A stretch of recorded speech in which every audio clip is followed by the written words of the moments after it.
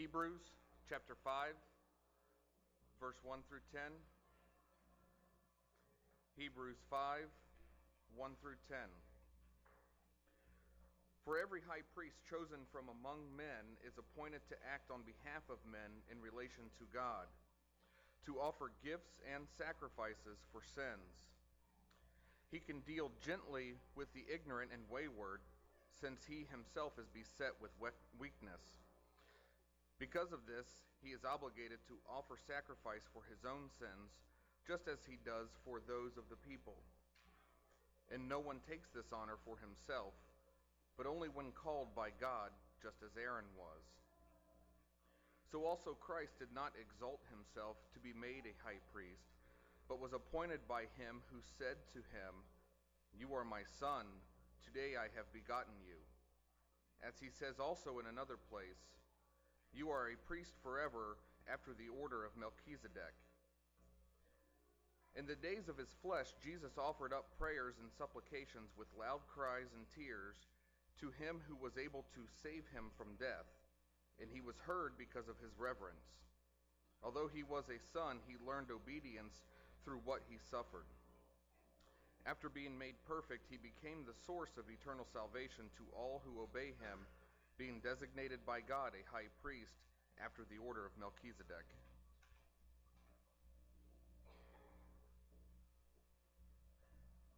Thank you, Mike. Good morning, church. Good morning. All right. It's beautiful out. It can't be that dreary, can it? We are marching through. We're part number 5 in the book of Hebrews. And if you've been with us, you know that what we're trying to do is extract from this really deep and insightful letter that requires a lot of work in understanding the Old Testament. We're trying to extract from it the main theme, which is running through the entire book, is that Jesus is a greater answer for all of life's needs. We're moving into the biggest section of the book of Hebrews. It kind of breaks down into about 3 sections. If you look at big categories, and this section we're moving into, starting in chapter 5, takes us all the way through really into chapter 10. And the storyline that they're going to follow is that Jesus operates as now our high priest. And of course, the references are anchoring us to what the Old Testament would know as the priesthood of the Levites, and then the high priest of the lineage of Aaron in the religion of Judaism. And he's anchoring us to that to make sure we can understand about Jesus. Now, most of you are probably familiar with the word priest. You've probably heard the word priest before. You maybe have used it before. Most of the time when people hear the word priest, they either think of the Catholic Church, although there are other denominations that use priests, like Anglicans and other sorts. Or you might think of maybe, like I mentioned, the Old Testament system of priesthood. It's really important, though, that we understand what a priest is before we can really make contemporary sense of how Jesus is a better priest for us. Because many of you might not really have much connection to what a priest is or how we use priests or the role that they fulfill. You know, the idea of a priest, the concept of a priest, is actually found all over the world at different times in history, even in different religions, other than even Christianity. The idea of having a priest.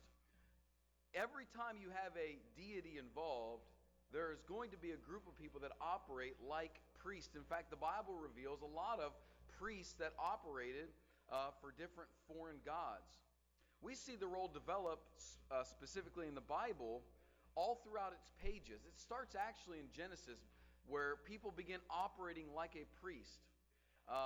In fact, we see this priest starting out as people operating as priests for themselves, like Cain and Abel, who were offering their sacrifices to God. They took on that role themselves.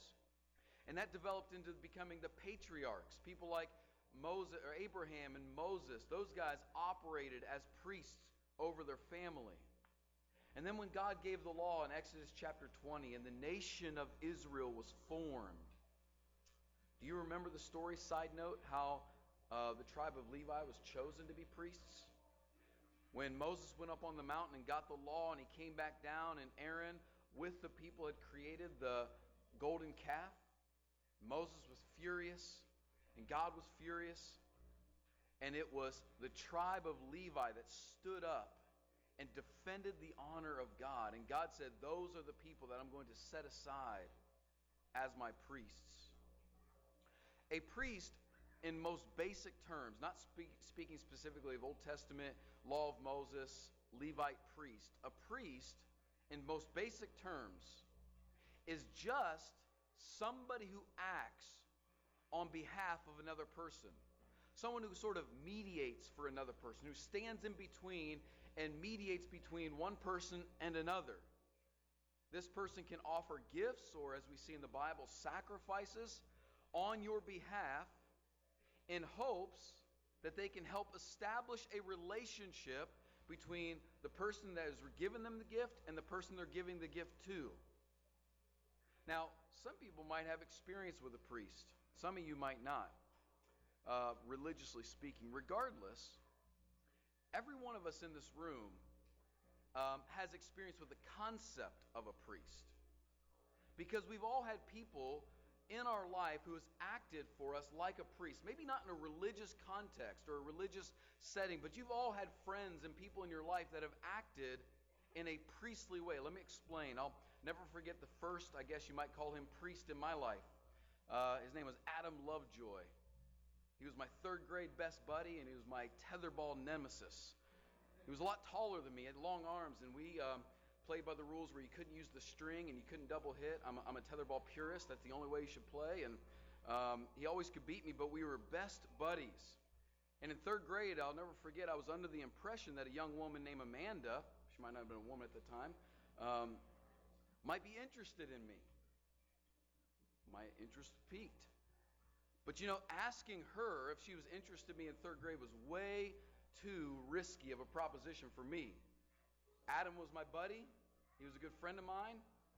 And so I sent Adam with word that I would like to buy her ice cream sandwich at lunch and to find out what she would say.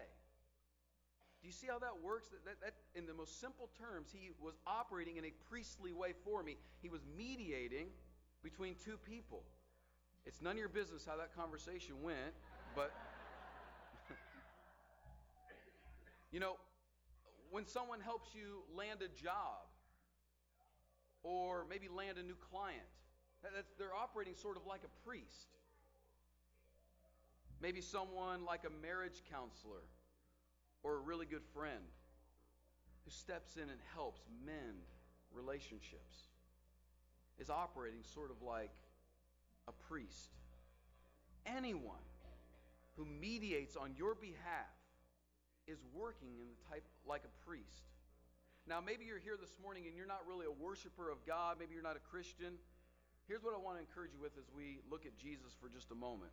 Knowing Jesus as a priest in the priestly way will invite you to take the journey to get to know who God is.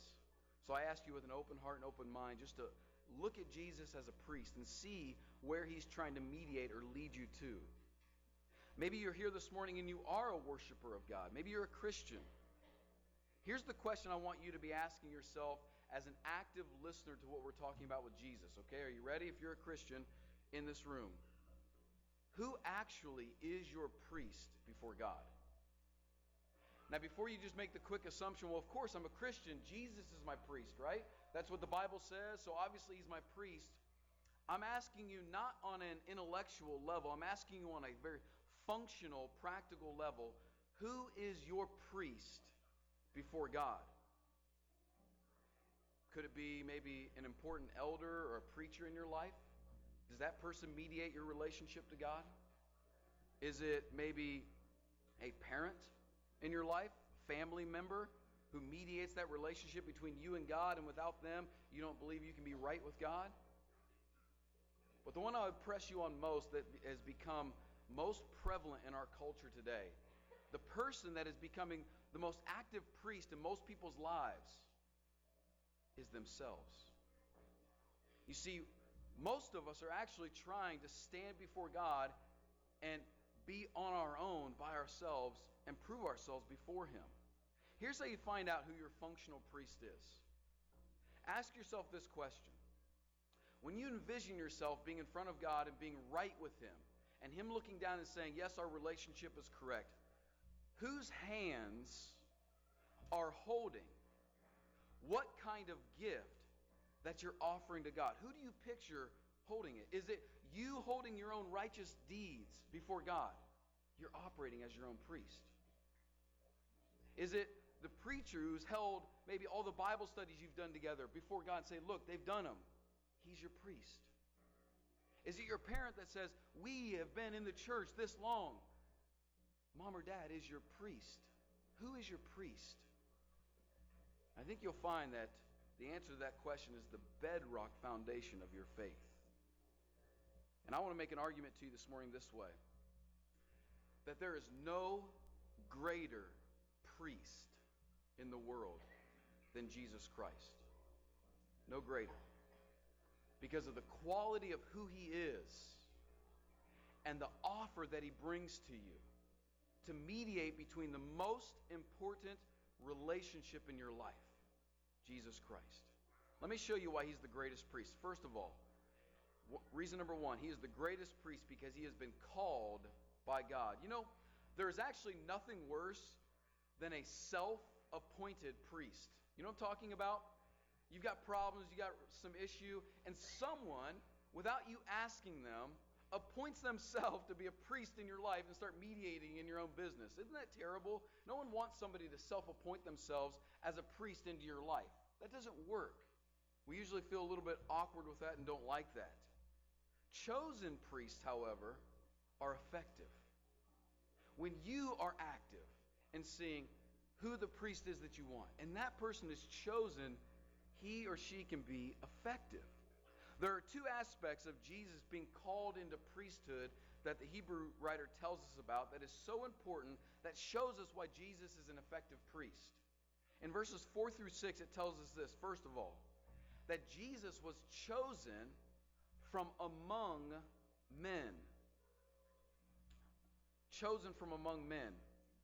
He was a person who was, verse 1 it says, for every high priest chosen from among men is appointed to act on behalf of men in relation to God. You see, it was vital for the Old Testament priest under the law of Moses to be part of the nation of Israel, one of them, part of them.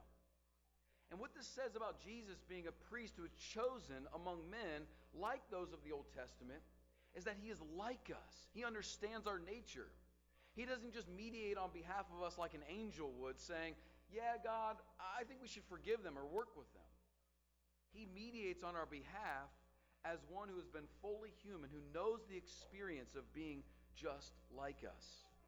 He gets your journey. He knows your challenges. He understands. Jesus is an effective high priest because He was chosen as one of us. He was like us. He made Himself to be like us. Number one. Number two, the second aspect that makes Jesus a called and effective high priest is not just that He was chosen among men, but He was appointed by God. He was appointed by God. This makes Him incredibly effective. If you have a relationship in your life that you want to have healed, you want to have fixed, you want to have mended, the person that you're trying to relate to or reconnect with, it's really important they like the person who's mediating on your behalf.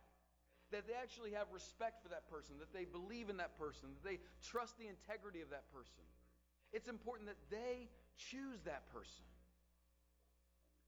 Jesus was a priest for our relationship to God, appointed by God.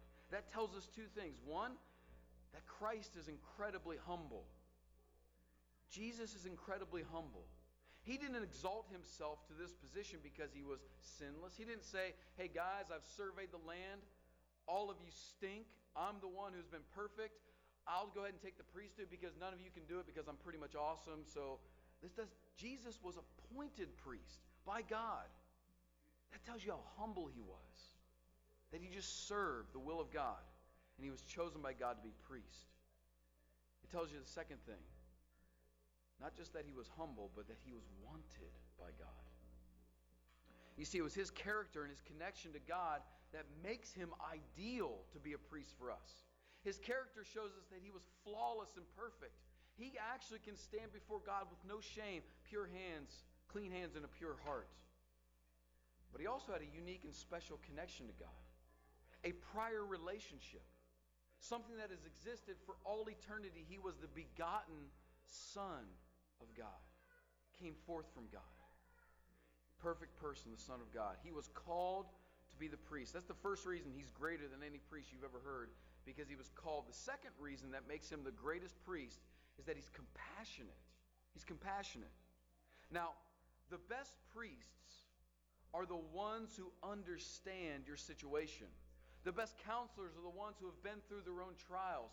The best friends are the ones who have taken lumps with you and even understand in their own life how it is to get through something. Think about it in your own life. The people that have probably offered you the most sound wisdom in your life are those that have been through like scenarios, who have walked the same path, because they have compassion. They don't speak from a lofty position of arrogance to say, this is what I think you should do. They speak from a position of, I understand, and here's how we should do this.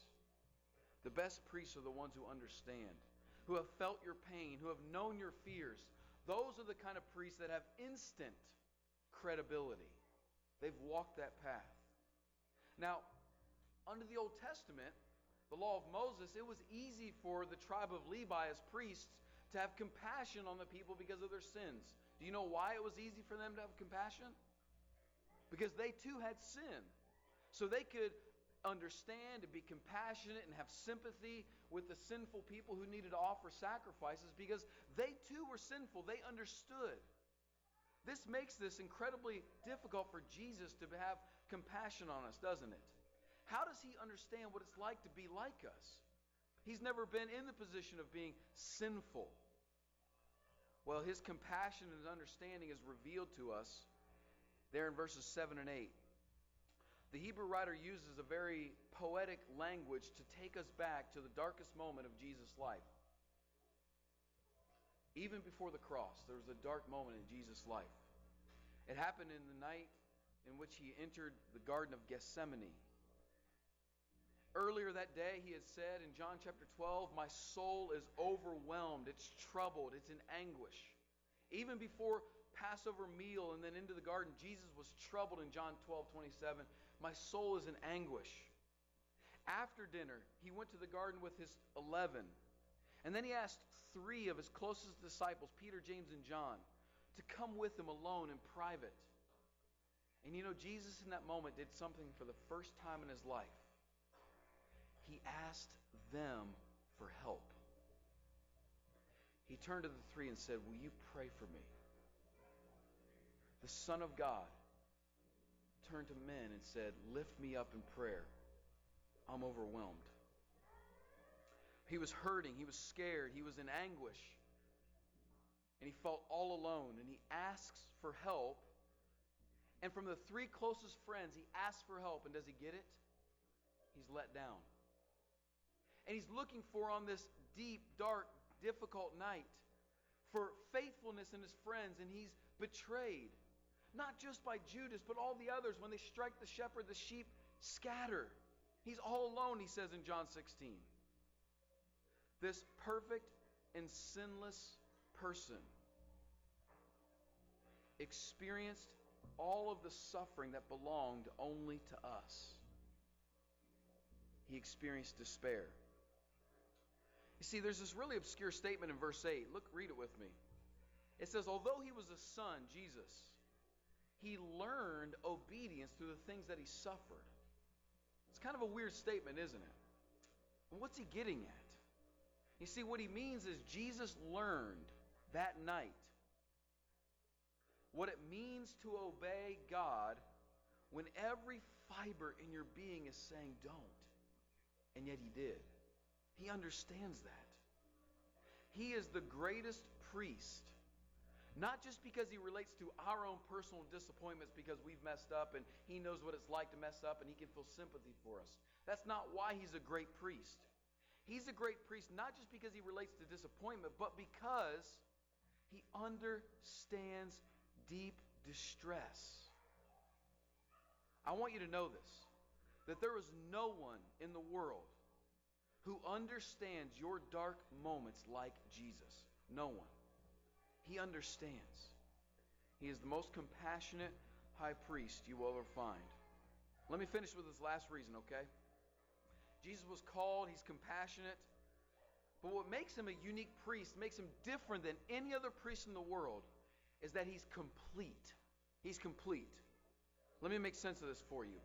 You see, every priest is limited on what he can do. My friend Adam in 3rd grade was limited, right? All he had was the offer that I gave him. I said, listen, I've got 35 cents, which was a lot of money. Lunch was like $1.35, so that was a lot of money. 35 cents was how much ice cream was. And that's all Adam had in his hand to walk over and try to mediate for me. Every priest in the Old Testament, all they had was what was brought to them, right? So you show up and I've got my offering and I give it to the priest and I say, please offer this to God for me so that my relationship with God will be right. Now what happens if I bring to the priest a flawed offering or not enough or the wrong offering? What can the priest do? He offers it, it's not accepted. It's an unacceptable sacrifice. The priest can't reach into his pocket and pull out something and fix it. It's my offer. It's what I'm giving to God. And he couldn't do that. You see, a priest can only offer what is brought to him. If it's flawed, it's rejected. And that's why the friend can only get you the interview, but they can't always get you the job.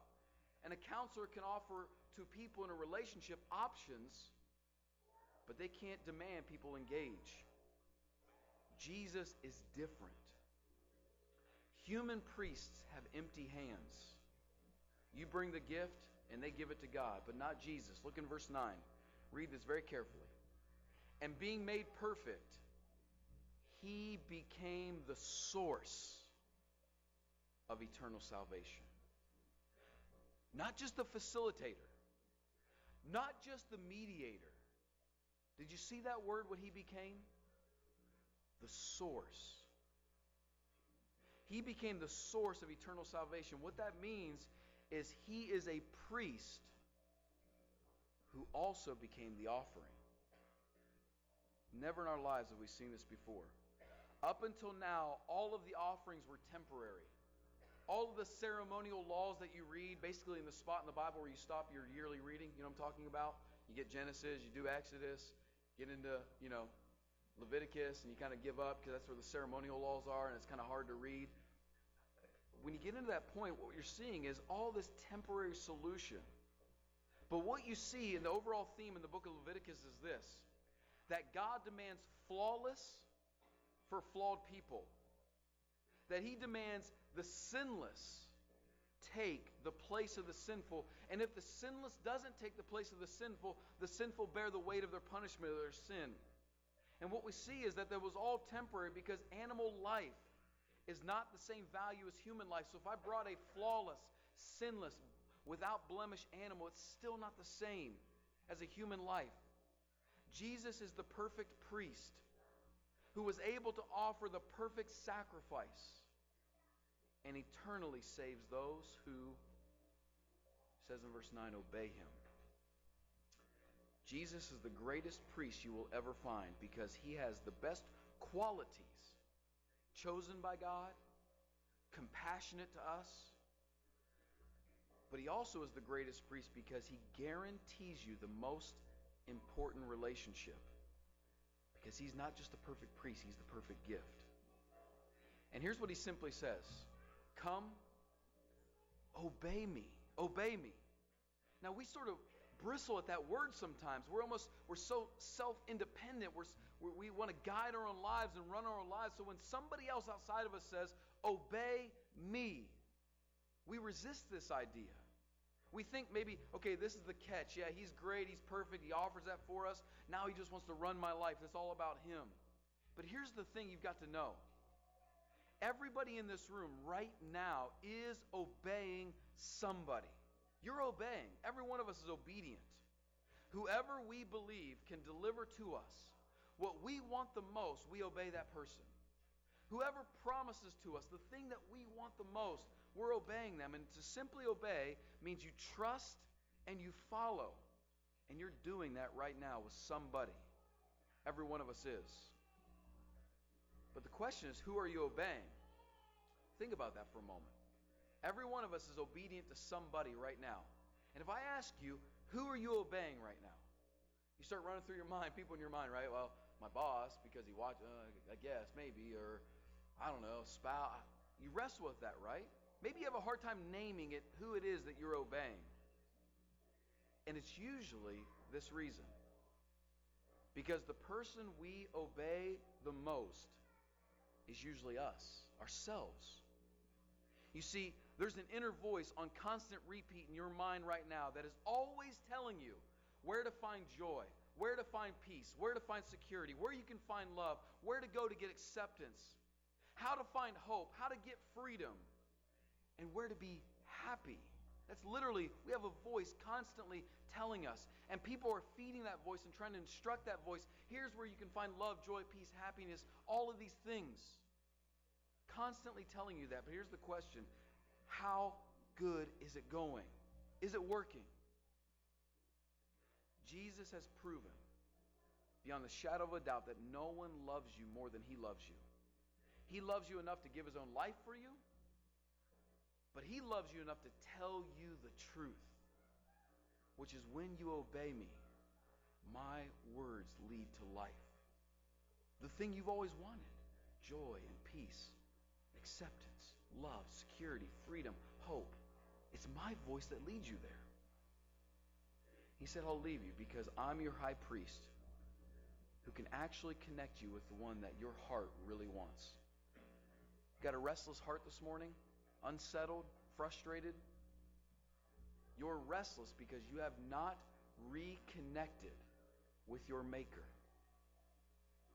You're like a child who's been lost, gone from his parents, longing to reconnect with the one who has made you, who knows you intimately, who is there at your beginning, and who wants to be there at your end. How do you obey this? It's really simple.